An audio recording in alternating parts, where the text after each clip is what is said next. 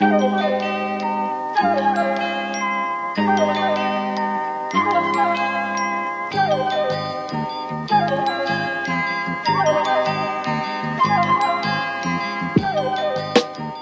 received a shitload of documents in an old duffel bag. I won't sort of say anything specific about them or anything about their specific job. I'm just taking the intel about the people, which is very funny. And when we say them, this might not even be a person. This could be a trained ape. It could be a trained ape. Which you then hit with a hammer, killing it. Yeah, a donkey that we've hit with the ape hammer, thereby rendering it smarter somehow because we used the wrong type of hammer. Could be a consortium of people who have got together in order to be gay together, like the movie JFK. Hive mind. A Greek chorus has given us some information about the behavior. Foghorn Leghorn, played by Kevin Costner, has given us some information. we read some skywriting about this. Yeah. The U.S. government will have you believe that I'm a company THG. This is the problem, right? If you genuinely do give us secret information, we will broadcast it, but the price of that is you have to sit through this much bits about you giving us that information. Yeah, that's right. So... basically, Matt Moulding is a strange guy. Oh. And so you say has a bodyguard who teaches him Krav Maga. Oh, cool. Awesome. Cool. Yeah. Kind of shit I would do. Absolutely. It's Matt Hancock. No, because remember, this is a legend. Right. He used to, but he's he's a very specific type of British business legend. Right. And when I tell this next anecdote, you'll see exactly what kind of just absolute success grind set dullard I'm talking about. Okay. So he used to tell stories at annual meetings about success in business. And apparently he was mentored by his mentor refused to take delivery on a multi-million-pound yacht because the company building it accidentally put a higher quality decking on it than he'd asked for. It was made of wood.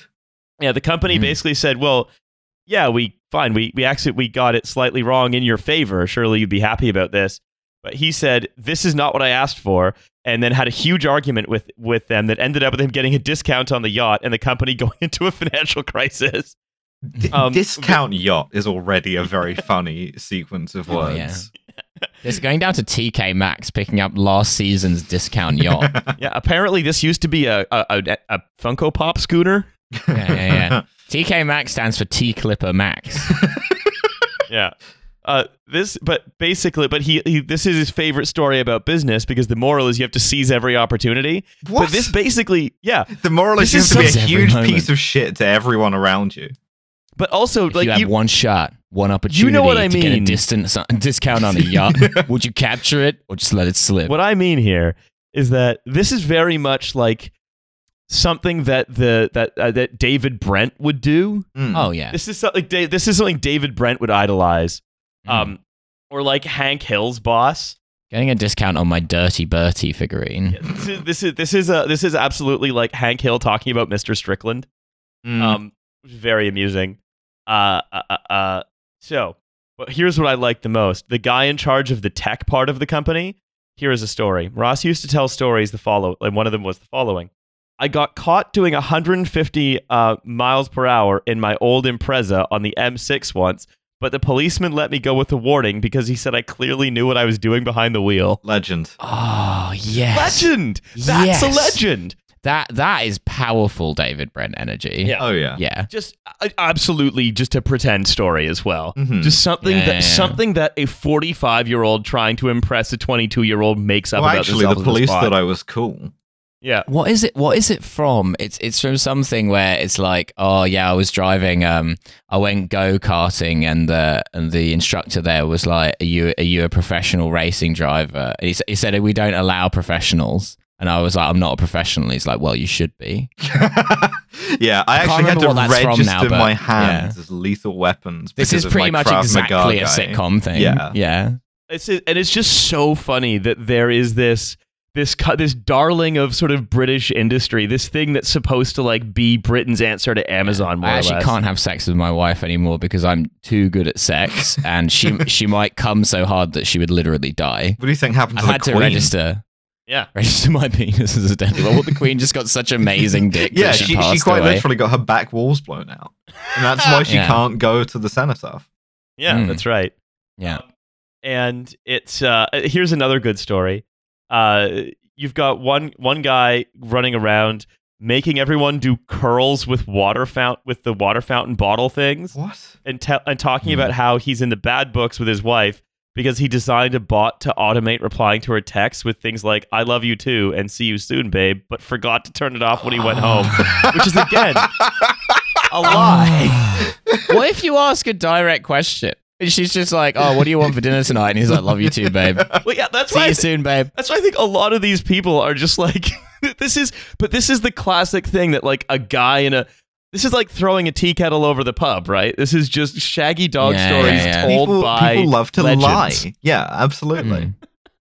But also, it's such a unique. I feel like almost this belongs on Britanology at this point because it's such this kind of petty self-aggrandizement. Like petty, but sort of chest puffery. It's kind of the like I've made like 50 million quid, and therefore I can move into an even bigger Barratt home sort of like lie.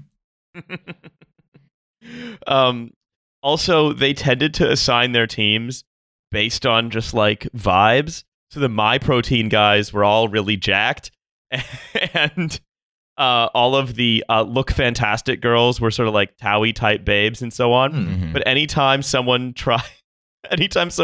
got like cross promoted across struggling brands, it was always a problem. So there was one of the himbos got promoted to go run the Exanti diet products, which was a very low calorie diet that made people's hair fall out. No. I'm sort of trying to get my head around THG.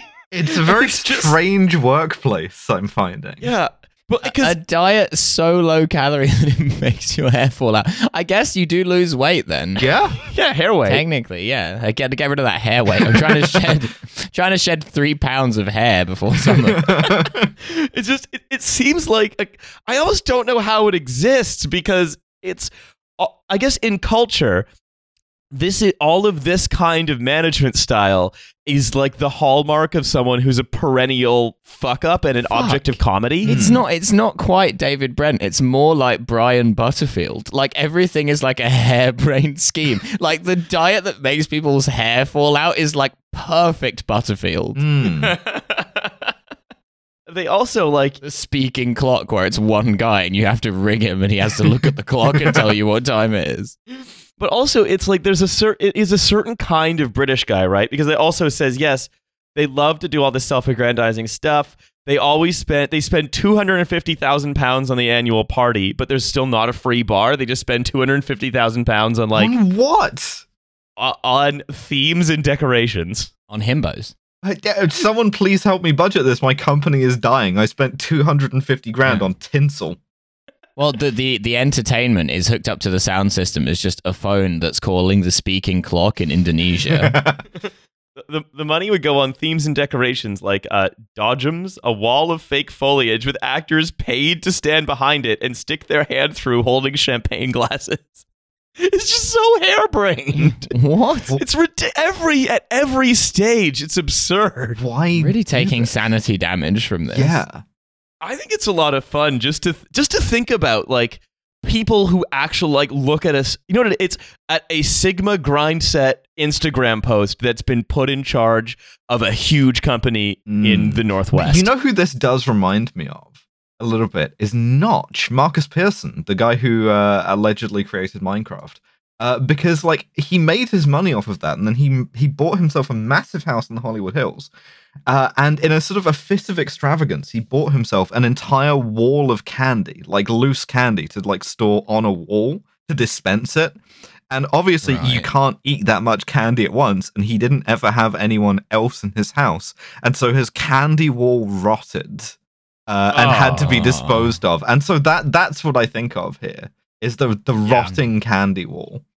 You'd think that candy wouldn't rot, it would just kind of go stale, because there's so much sugar in it, you'd think it would kind of be sort of undecayable. You'd think, but yeah. Huh.